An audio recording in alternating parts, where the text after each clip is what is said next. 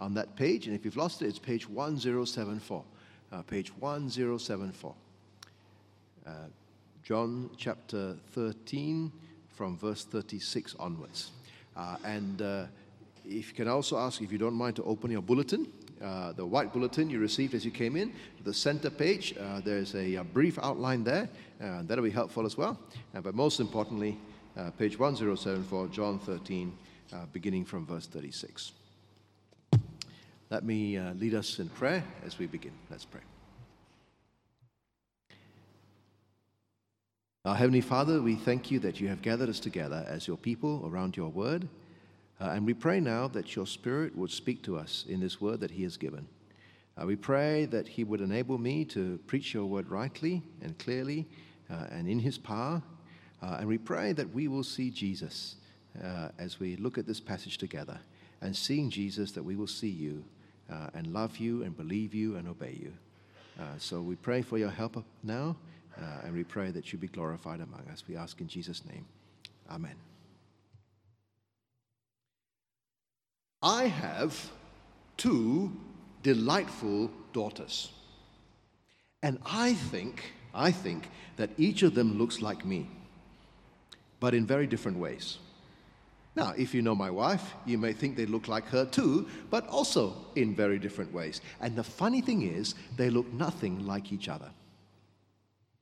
In personality as well, there are ways in which we are similar, and there are other ways in which we are quite different. You could not rightly say that if you have seen them, you have seen me. And you certainly don't need them to come to me. But things are very different when it comes to Jesus and his Father. Jesus gives us the Father, for we go through the Father through believing in Jesus. We see the Father by seeing Jesus, and we glorify the Father by proclaiming Jesus. And we will see this in our passage today. Those of you who have been with us recently will remember where we're up to in John's Gospel. This is the night where Jesus will be betrayed. Tomorrow he's going to be tried and crucified. Jesus has announced that someone will betray him and privately identified Judas as the person. And Judas is now gone, and Jesus has declared that the time has come for him to be glorified. And he's going to be glorified through his suffering and death and resurrection and ascension. But just after he's spoken of his glorification, he's opened up a new theme in the conversation. He's going somewhere where they can't come. He said back in verse 33, and have a look at it with me. He said, "Little children, yet a little while I am with you. You will seek me, and just as I said to the Jews, so now I also say to you, where I am going, you cannot come." Now, the reference to the Jews leads us back to chapter 7, verse 33 to 34, where it said to them, and I'll read it to you, "I will be with you a little longer, then I am going to him who sent me. You will seek me, and you will not find me. Where I am going, you cannot come." And then again, he says to the Jews in chapter 8, verse 21, "I am going away, and you will seek me, and you will die in your sin. Where I am going, you cannot come." Now, these Jews were his enemies. They were the ones who were trying to have him killed. And it's one thing to say to them, "Where I am going, you cannot come." But now he's saying it to his disciples. And so Peter asks him in verse 36, "Lord, where are you going?"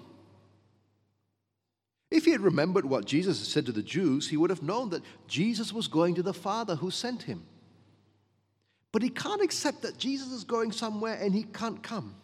After all, he's been following Jesus everywhere for the last 3 years. Now, Jesus doesn't answer him directly at this stage, but he does clarify his statement. He says, second half of verse 36, "Where I am going, you cannot follow me now, but you will follow afterwards." But that's still not good enough for Peter. He says, verse 37, Lord, why can I not follow you now? He wants to follow Jesus wherever he's going. And is willing to die for Jesus. He says, I will lay down my life for you. Full of good intentions. But actually, he's got it all wrong. Jesus was about to lay down his life for him, not the other way around. And Jesus answers in verse 38, will you lay down your life for me? Truly, truly, I say to you, the rooster will not crow until you have denied me 3 times. Peter really wants to follow Jesus, but he's going to fail. He's just not good enough, and Jesus knows it. Now, that's very different from Judas last week, isn't it? Judas decided to betray Jesus. Peter wants to follow Jesus, but he won't be able to. And neither will the other disciples. But this should not lead them to despair. They would not die in their sins like those who opposed Jesus. Jesus says in chapter 14, verse 1, let not your hearts be troubled. Believe in God, believe also in me. They can't follow Jesus themselves, but Jesus wants them to believe in him, to trust him. For where Jesus is going, he's going for them. Look what he says in verse 2. In my Father's house are many rooms. If it were not so, would I have told you that I go to prepare a place for you? You see, he's going to the Father. He's preparing a place in the Father's house for his disciples. But what about the fact that they can't come? What about the fact that even Peter can't make it despite his best intentions?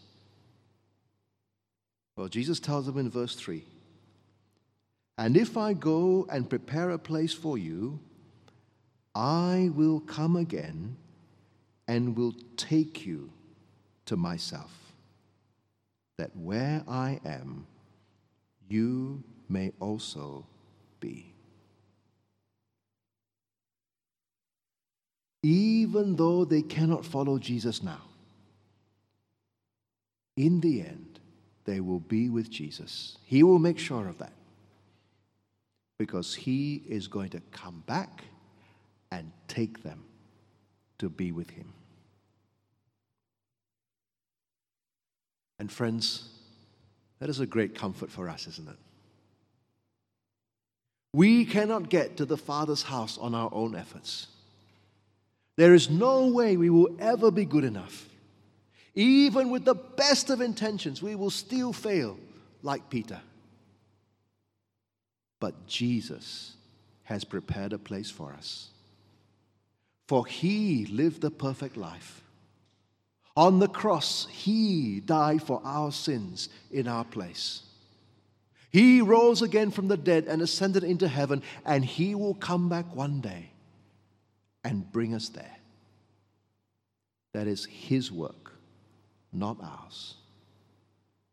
What we need to do is believe. Believe in God. Believe in him.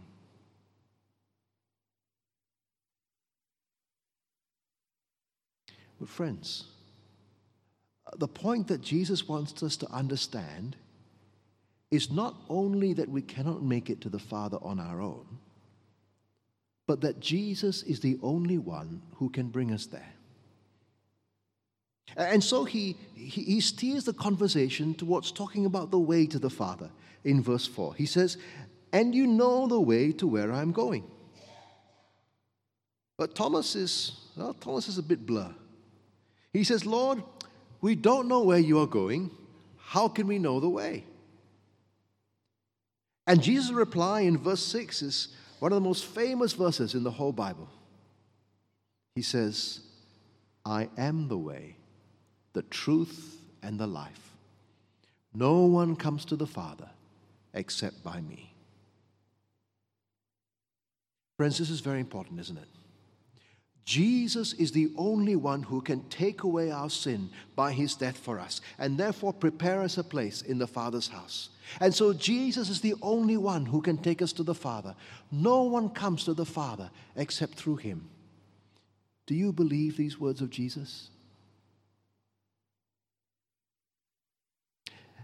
As an Anglican, I'm thankful to say that our Anglican beliefs match up with the Bible's teaching. Let me show you from our doctrinal statement, the 39 articles. You'll find a copy of the articles at the back of the Order of Service booklet. So keep your Bibles open, but take out that booklet and turn with me to page 56. Page 56, and have a look halfway down the page. It's Article 18. You see that? Page 56, of obtaining eternal salvation only by the name of Christ. And here's what it says. They also are to be had a curse that presume to say that every man shall be saved by the law or sect which he professeth, so that he be diligent to frame his life according to that law and the light of nature. For Holy Scripture doth set out unto us only the name of Jesus Christ, whereby men must be saved. See, the article echoes the teaching of Scripture. Jesus is the only way. Now, in our society, such words are politically incorrect, right? Surely there must be many ways to God. Surely everyone must be saved by their own religion. And if you think your religion is the only one that's right, then you're some kind of bigot. But Jesus is not talking about religion in the sense of belonging to the right tribe, or you're not saved by your family background. You don't come to Father by ticking Christian on the government forms when they ask for religion. For there will be many people who are called Christian by name, but have no relationship with God through Jesus. But you are saved by believing in Jesus. And that is what true Christians do. For Jesus insists that he is the one, the only one, through whom we can come to the Father. He is the way. Jesus insists that he is the one, the only one who can truly reveal the Father. He is the truth. Jesus insists that he is the one, the only one who can give us eternal life. He is the life. I am the way, the truth, and the life. No one comes to the Father except through me. And so our first point tonight is this: Jesus gives us the Father, for going to the Father is only through Jesus.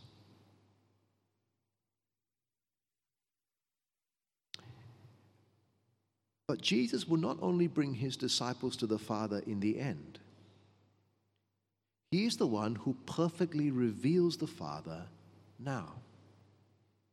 He is the one through whom we can truly know the Father today. He says in verse 7, "If you had known me, you would have known my Father also. From now on, you do know him and have seen him." But now it's Philip's turn to be blur. And he says in verse 8, "Lord, show us the Father, and it's enough for us." Maybe he wants Jesus to give them like a vision of God's glory, right? Like he gave to Moses or to Isaiah or Ezekiel in the Old Testament. Say, wow, God's glory. But how does Jesus respond? Verse 9. "Have I been with you so long, and you still do not know me, Philip? Whoever has seen me has seen the Father. How can you say, 'Show us the Father'?" Jesus perfectly reveals the Father. The Father's character is completely expressed in him. But actually, it's more than that. Jesus continues in verse 10, "Do you not believe that I am in the Father and the Father is in me?" We are entering into the very heart of the mystery of the Trinity, that the Father and the Son mutually indwell. The Father is in the Son is in the Father. That's part of their eternal relationship. And so you cannot have the Father without the Son. You cannot have the Son without the Father. The fact that Philip was still asking Jesus to show them the Father Means he still hasn't really understood Jesus. For if you want to know what God is like, all you have to do is look at Jesus. If you want to see the glory of God, you don't need a vision anymore. You see the glory of God in Jesus. Jesus continues, halfway through verse 10. The words that I say to you, I do not speak on my own authority, but the Father who dwells in me does his works. You see, his words and his works. When you listen to Jesus, you hear the Father's words. When you see the works of Jesus, you see the Father's works. I just think about the 7 signs, those works of Jesus that are recorded in John's Gospel. God is the one who provides good gifts to his people. Jesus changed the water into wine. God is the one who heals in the Old Testament. Jesus healed an official's son who was acutely unwell and a paralytic who had been disabled for 38 years. God fed his people in the wilderness. Jesus fed 5,000 on the mountain. God is the one who poetically in the Old Testament tramples the waves of the sea. Jesus walked on water in the rough sea. God alone can open the eyes of the blind in the Old Testament. Jesus healed a man born blind. God alone can raise the dead. Jesus raised Lazarus. Jesus did the works of God. And he says to us tonight, as he said to his disciples that night in verse 11, believe me that I am in the Father and the Father is in me. Or else believe on the account of the works themselves. How can we know the Father? Jesus perfectly reveals the Father. He is in the Father is in him. He does his Father's works. He speaks his Father's words. He expresses his Father's character. He shows his Father's glory. We know the Father through knowing Jesus. Jesus gives us the Father. For by seeing Jesus, we see the Father. That was our second point. And now we come to the third point on the outline. We've seen that Jesus has been doing the works of the Father. Works that enables us to see that he is in the Father and the Father is in him. In other words, Jesus did works that show the nature of his relationship with the Father. And Jesus wants to show us that if we believe in Jesus, then we will also do works that show our relationship with him and the Father. He says in verse 12, truly, truly I say to you, whoever believes in me will also do the works that I do. Right? We too will do things that express our relationship.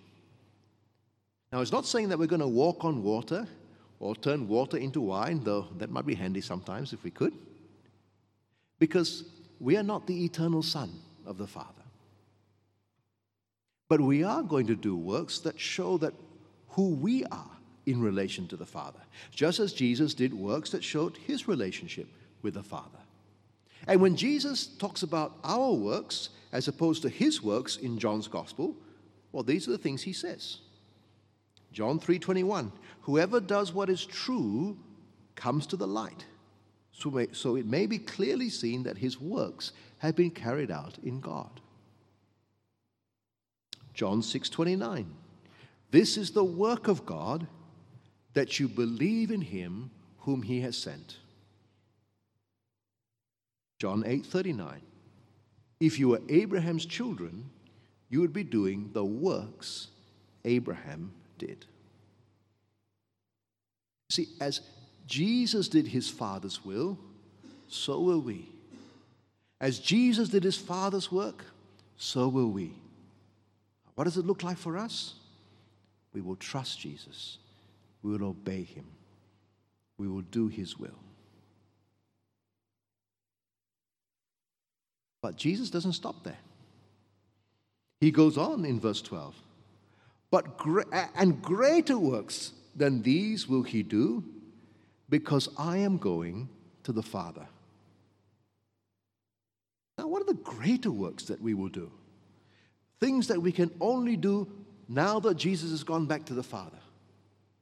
Well, what could possibly be greater than the works that Jesus did, like in walking on water and healing the blind and raising the dead?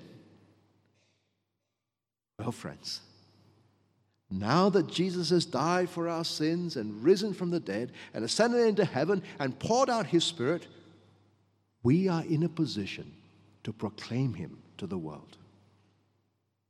Now that these things have been accomplished, who Jesus is and why he came and how he reveals the Father and how he can give us eternal life, well, they are so much clearer now than they would have been to the people who witnessed him feeding the 5,000 or raising Lazarus from the dead. It is a far greater thing to proclaim the finished work of Christ than to even do the greatest of those miracles. And as we do this greater work, Jesus himself will help us. In fact, he says in verse 13, "Whatever you ask in my name, this I will do." And he says it again in verse 14, "If you ask me anything in my name, I will do it." And sandwiched between these two promises, at the end of verse 13, is the reason that the Father may be glorified in the Son. You see, as we do the greater work, as we proclaim Christ faithfully to the nations, what happens? People believe in him as the Spirit gives them new birth. By believing in him, they have eternal life. They become one of those people whom Jesus will bring to the Father when he returns. By seeing him in the gospel, they see the Father. By knowing him, they know the Father. And in all this, the Father is glorified. And Jesus said he will do whatever we ask in his name, that is, for his sake, that the Father might be glorified. He's not promising to give us all Bentleys or boyfriends if we just add the word "in Jesus' name" to the end of our prayers. He's not promising to solve our problems or pay our mortgage or make our life healthy and happy. But what he is promising is to give us all that we need to do the work he has given us, that greater work of glorifying the Father, when we are really asking it for him and not for ourselves. But we need to ask so that when it comes, we know it's from him. We bring people to Jesus. He brings them to the Father, for he is the way. We help people see Jesus, and by seeing Jesus, they see the Father. For whoever has seen him has seen the Father. And we rely on Jesus to give us whatever we need in order to do this, as we ask in his name. And as we do that, the Father is glorified in the Son. What a great privilege it is to work with the Son for the Father's glory. What a great privilege it is to be part of that greater work.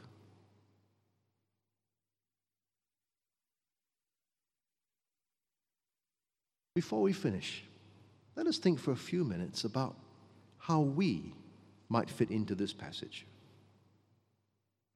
Well, first of all, I wonder if there's anyone here tonight who is a little bit like Peter. You have good intentions of following Jesus. In fact, you think you're pretty capable of doing it. You want to live a good and obedient life, and you think that by doing so, you should reach the Father. And Jesus wants you to learn a lesson from Peter's failure. You and I are not capable of reaching the Father ourselves, no matter how hard we try or how good our intentions are. We, like Peter, are riddled with sin. But Jesus died for us.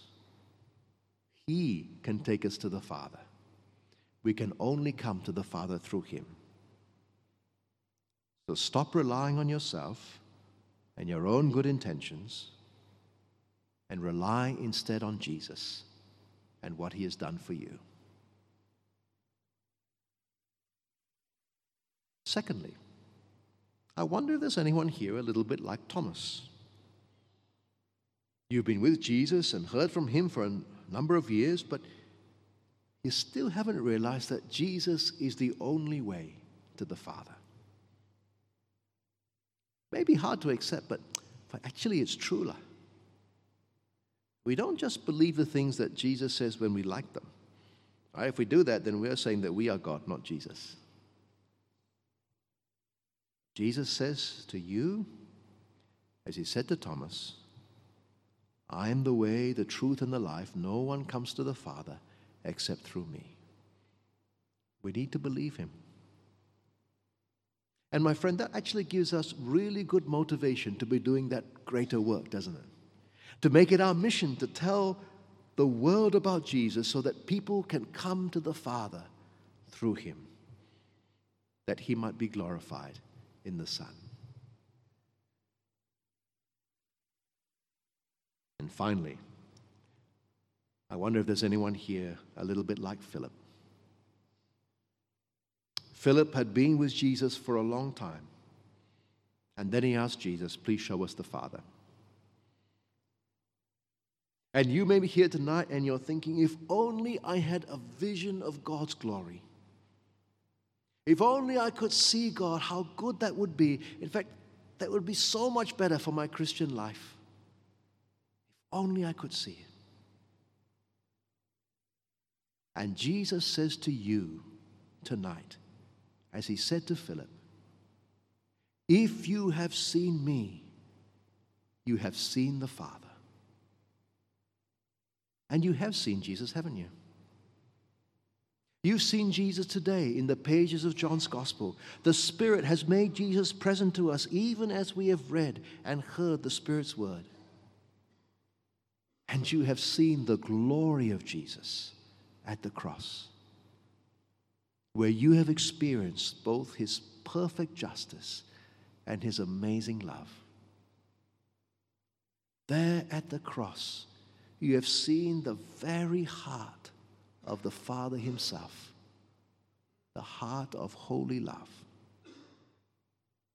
And at the resurrection, you have seen his faithfulness to his promise. No need to ask for a vision anymore. In Christ, you have seen God.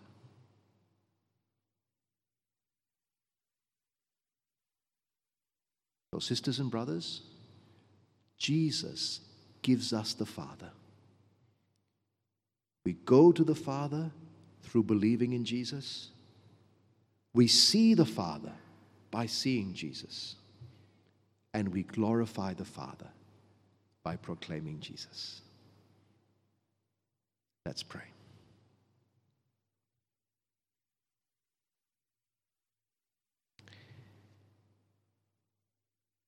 Father, we thank you that you have revealed yourself to us in your Son. Thank you that though we can't come to you ourselves, that your Son has died for us, that he's risen again, that he's ascended to you on high, and he's promised to one day return and take us to be with you forever. Thank you that we can go to you in him. And Father, thank you that we can see you in him, that he truly has revealed you so we know who you are and what you're like. And thank you that by revealing your character of justice and love, he has shown us your glory. And Father, we thank you that we too can bring you glory. Lord, we know that we are utterly undeserving of contributing to your glory, for we are sinful and weak, but thank you that you have chosen to be glorified through the proclamation of your Son. And we thank you that he has promised to do whatever is needed for this work, if we ask in his name for his sake. And so we ask that you help us to rely on him and to look to him in prayer, even as we go out to proclaim him. And we ask this, Father, in his name and for your glory. Amen.